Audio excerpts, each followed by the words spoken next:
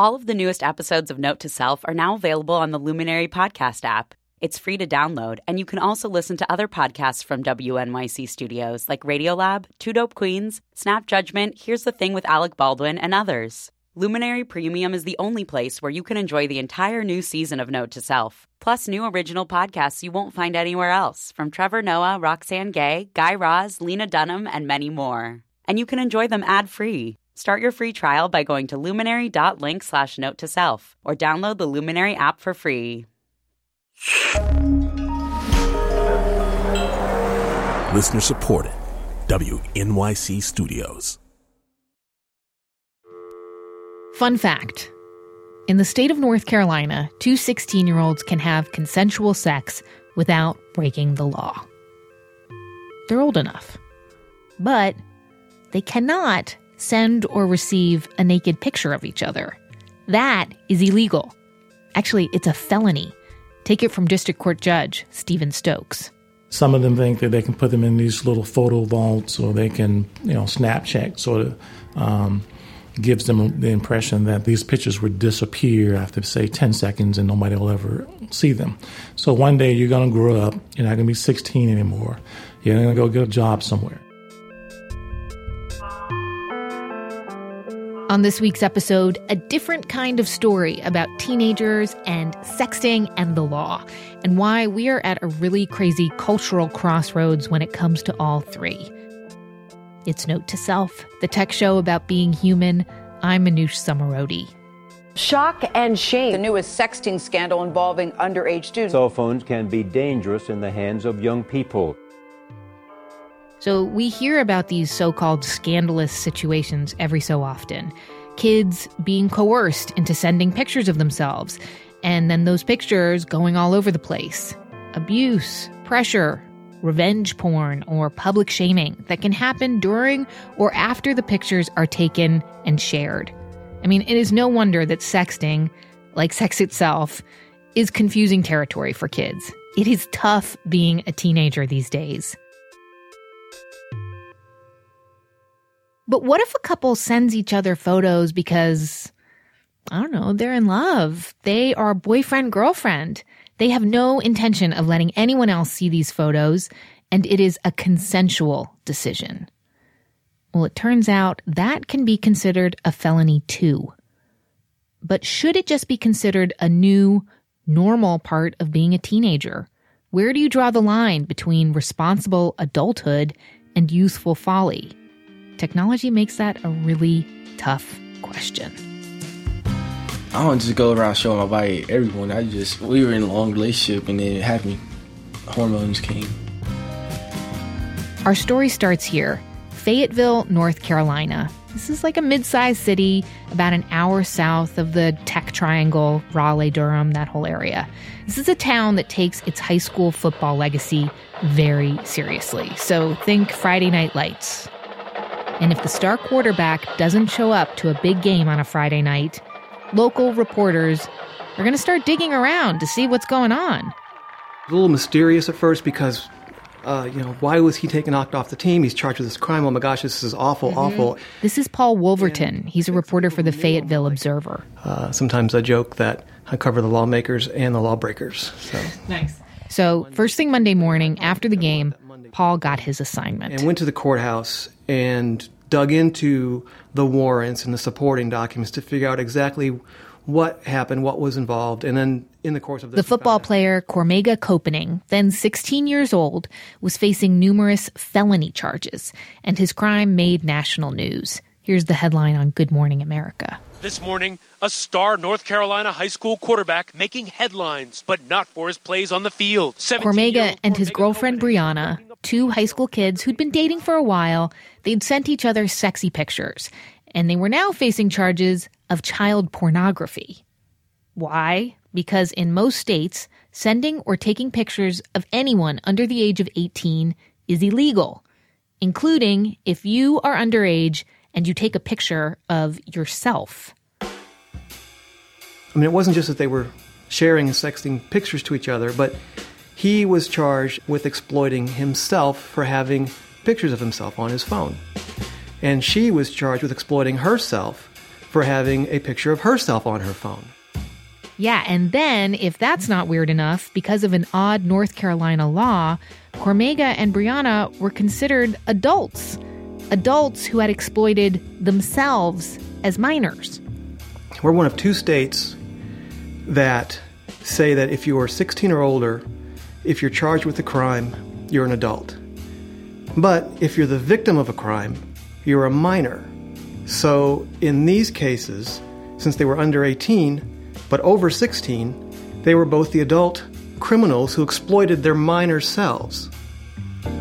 Okay, can we just let's just repeat what Paul just said. Basically, because they were over the age of 16, they were adults, but because they were under the age of 18, they were also kids at the same time. So they were exploiting themselves. Cormega says he had no idea that what he and his girlfriend were doing was illegal. Is there a sex ed class where they're like, so let's talk about the picture thing? They don't say by the way, we know that it's illegal. I wish they would have said that. Yeah, this is not something that you think that you would need to warn your teenager about. It's kind of a weird legal loophole. So I want to introduce you to Carrie Goldberg. She's a lawyer in New York. That's the other state that treats kids 16 and older as adults. And she specializes in online harassment and sexual assault litigation. It was such a revolutionary moment when those 2 kids in North Carolina were both busted under child pornography laws. And the fact that that did get so much media attention makes me think that perhaps that's a super exceptional case and that most law enforcers and prosecutors and judges are being reasonable. But you don't know. Who knows how many of these are happening? The press was fascinated with the North Carolina case because, yeah, of course, sexting sells. But also, we all know that sexting is happening. Many parents feel super uncomfortable and worried about it. And so when the law gets involved, it seems like a vindication of those worries, doesn't it? According to Pew Research, the typical teen sends an average of 67 texts a day. And a 2012 study of 1,000 teens in Texas found that 1 in 4 had sent or received sexually explicit photos. I mean, no teenager whom I've ever spoken to seems surprised about their peers sending naked photos, even if they won't admit to doing it themselves. So I think it is safe to say that kids are getting used to the idea of sexting, but it's their parents and the law who aren't quite caught up. Just half of the states in the U.S. have proposed or implemented laws that address teen sexting directly. Rather than throw the book at kids, call it child pornography, they have things like diversionary programs. These are classes about cyberbullying and decision-making. Defense attorneys can ask for a reduction of charges to misdemeanors or ask if the kid can just serve community service. So here's an example. In New York, despite treating kids over 16 as adults for other crimes, teens found sexting do not face juvenile or adult criminal charges. New Mexico is the most liberal state so far. They've decriminalized sexting. Revenge porn is still illegal, but taking a nude selfie and choosing to share it with someone special is not. But there are states where if a teen is convicted of child pornography, they could be required to register as a sex offender for years. This is serious stuff.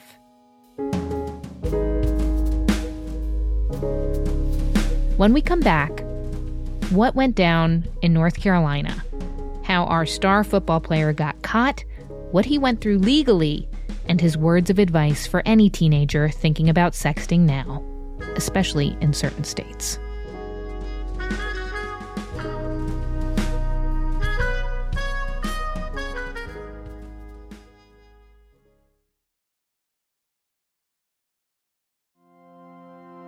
We're back. It's Note to Self. I'm Manoush Samarodi, and we're doing our episode about teens and sexting, the consensual kind.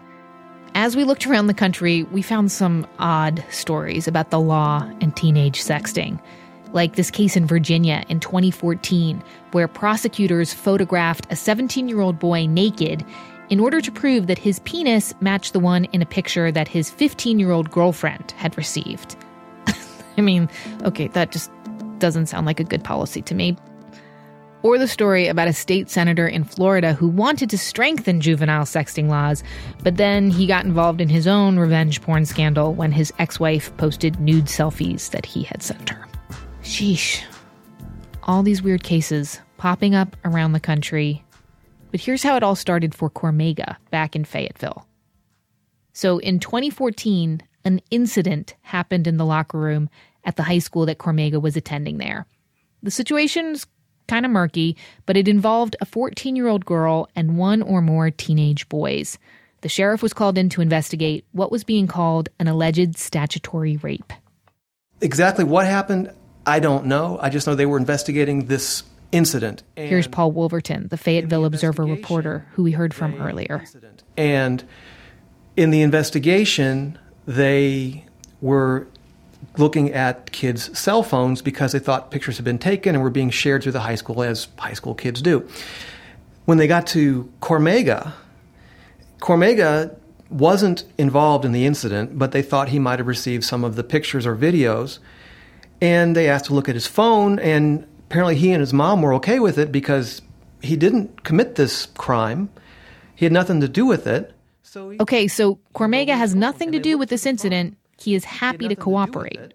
So he hands over his phone, and they look through the phone, and they don't find anything from the incident with the 14-year-old, but they find on his phone 2 naked pictures of him and a naked picture of his girlfriend.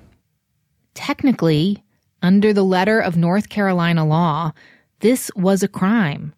Not the one that police expected to find, but a crime nonetheless. When Note to Self producer Jen Poyant and I went to visit the Copening house on a steamy southern Sunday afternoon, Melissa, the mom, was at her continuing education class. Cormega wasn't back yet from driving a friend home. But his dad, Robert, was there and happy to talk. Hello, are you Mr. Copening? Hello, Manoush. Lovely to meet you. They got some new photos they was exchanging back and forth. When Robert Copening, Cormega's father, first got a call from the police all those months ago, yeah, he was surprised. But not so much about the sexting going on between his son and Brianna.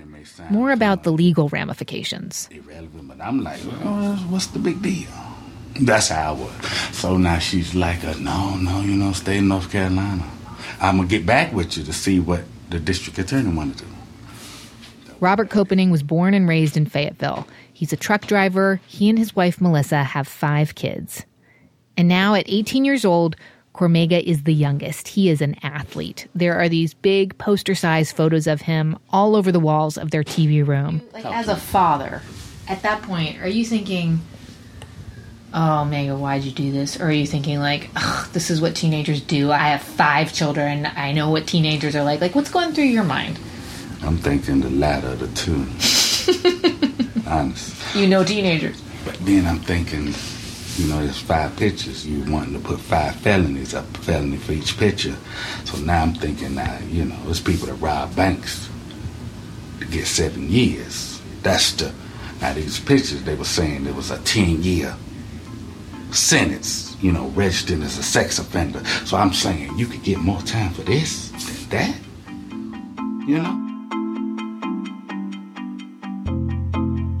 Yup. Cormega was charged with 5 felony counts of sexual exploitation of a minor. One of those was for the picture of his girlfriend Brianna, which she had sent to him. The other felonies were for pictures he had taken of himself. She faced similar charges, 2 felony counts of sexual exploitation of a minor, for pictures she had taken of herself. I'm Cormega Copening, and we're sitting in my living room.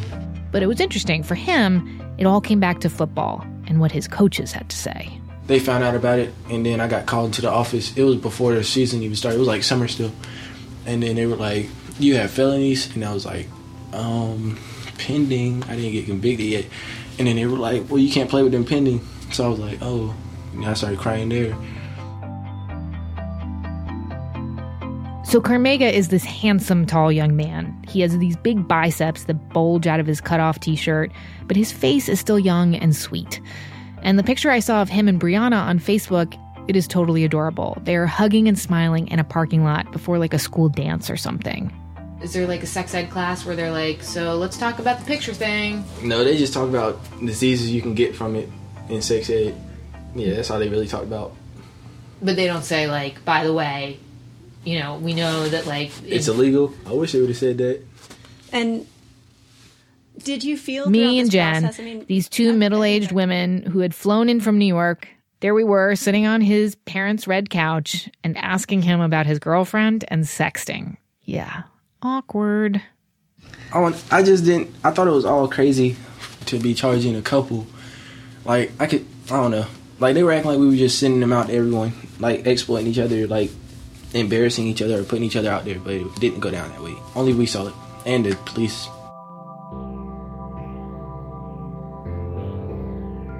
Both Cormega and Brianna pleaded to a lesser offense, disseminating harmful material to minors, a misdemeanor. They had to pay fines, they had to do community service, they had to take a good decision-making class, and they had to not possess a cell phone during a months-long probation period. When they completed their punishment, the charges were dismissed. One of the judges involved in the case was this man. Okay. Well, my name is Stephen Craig Stokes. I'm a district court judge here in Fayetteville, Cumberland County. Do you see a lot of teenagers, Judge, come before you? Well, in North Carolina, you know, we prosecute 16-year-olds, you know, as adults. So technically, yes. The Copening-Denson case was Judge Stokes' first teenage sexting case. It's not a common thing that occurred. Probably you'll see more.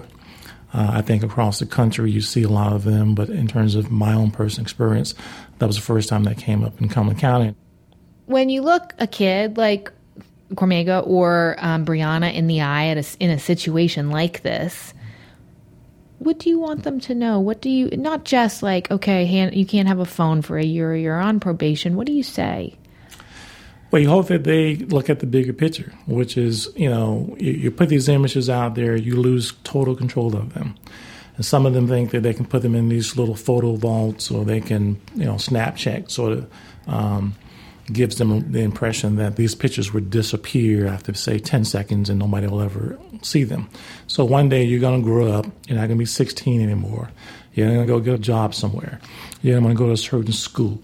And these jobs, these employers in these schools are going to have their own criteria for what is a good employee and a good student. And maybe because you have those images out there, they don't want you in.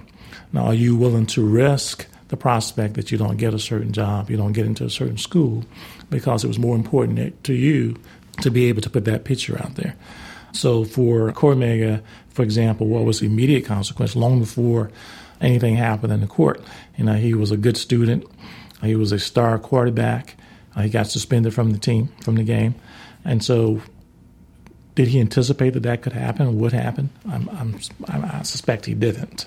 And had someone told him, if you put that on your phone and somebody sees that, here's what could happen, would he still have chosen to do that? I think not. In this specific case, though, with Cormega having just come from his home and talked to his dad and talked to him, he says that he was in a committed relationship with his girlfriend, and this was something that they thought was private between them. His parents trusted him, and yet this horrible, really horrible, upsetting thing has happened in their life.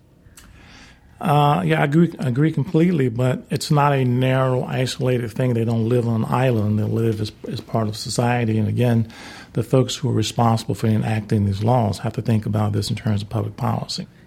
Do you think that the DA should have proceeded, or should they have shown discretion that actually perhaps their time was better spent pursuing other law-breaking citizens? Well, I understand your reticence in asking the question, and I'll match your reticence with my answer and just saying, the DA, that's his job to follow the law, the same as it is with law enforcement, to arrest someone if they are in violation of the law.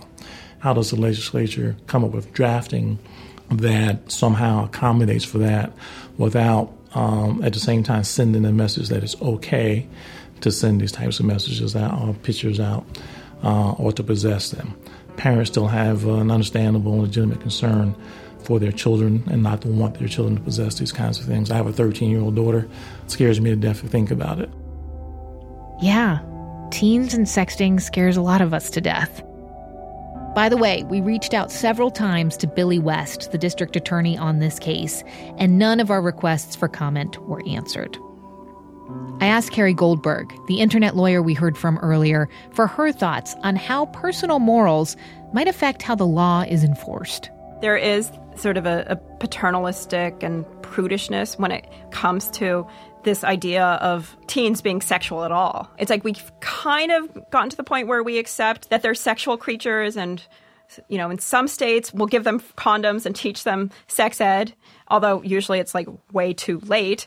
But oh my God, when people hear that somebody's nude is being exchanged, they tighten up and they're like, why would she take that picture in the first place, that like sexually promiscuous fiend, and treat her like she's this raunchy pervert, when this is really just the result of teens being sexual and teens being addicted to tech and the internet and capturing every single moment of their life using their mobile devices. And so, of course, it's just natural that that's also going to apply to their sexual expression.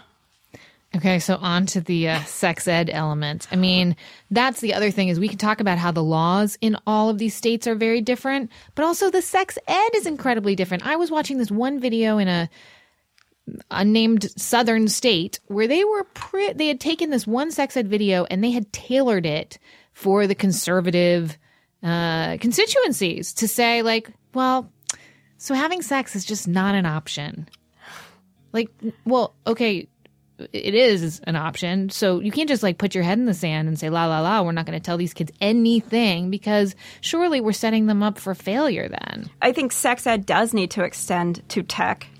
And it needs to not just be about sex. It needs to be about consent and teaching kids that the consent of your partner is something that truly matters. And it's not that complicated to understand if you're just paying attention and if you care.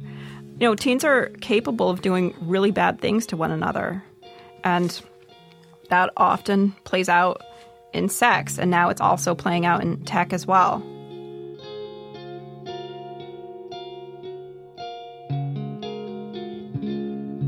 Extreme as it is, I think that what this case in North Carolina really exemplifies is that technology and the speed at which it is changing our behavior doesn't just mean that legislators need to keep up with societal norms, but education does too. There's this great quote from the technology historian Melvin Kranzberg. He says, "Technology is neither good nor bad, nor is it neutral."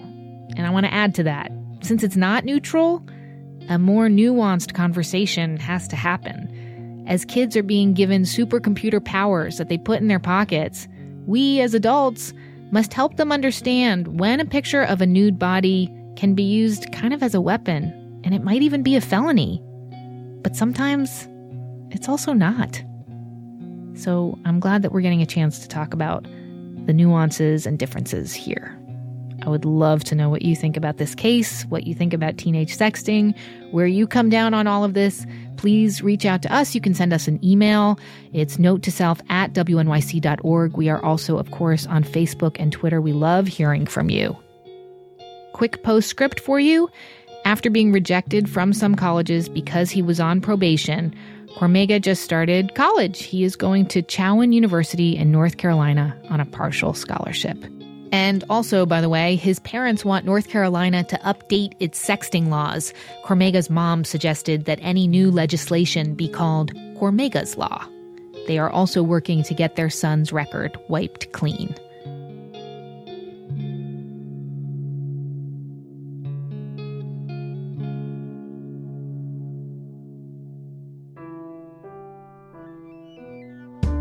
Many thanks to the Copening family and to Paul Wolverton and Judge Stokes for being so hospitable during our visit to Fayetteville, North Carolina.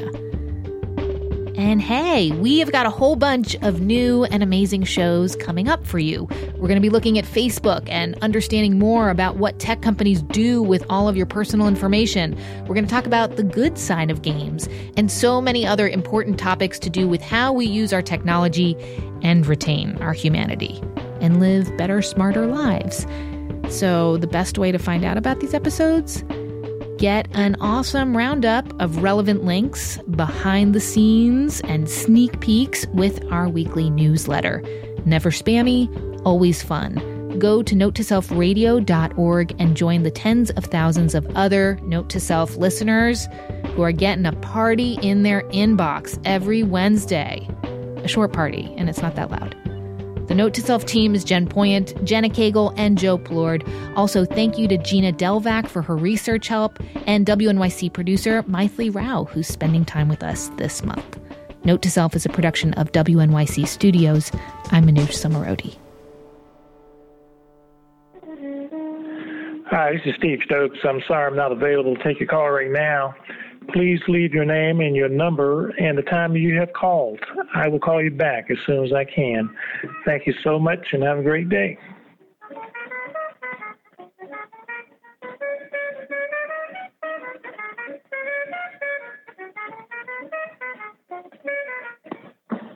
Please speak clearly. Your voicemail is being transcribed by YouMail.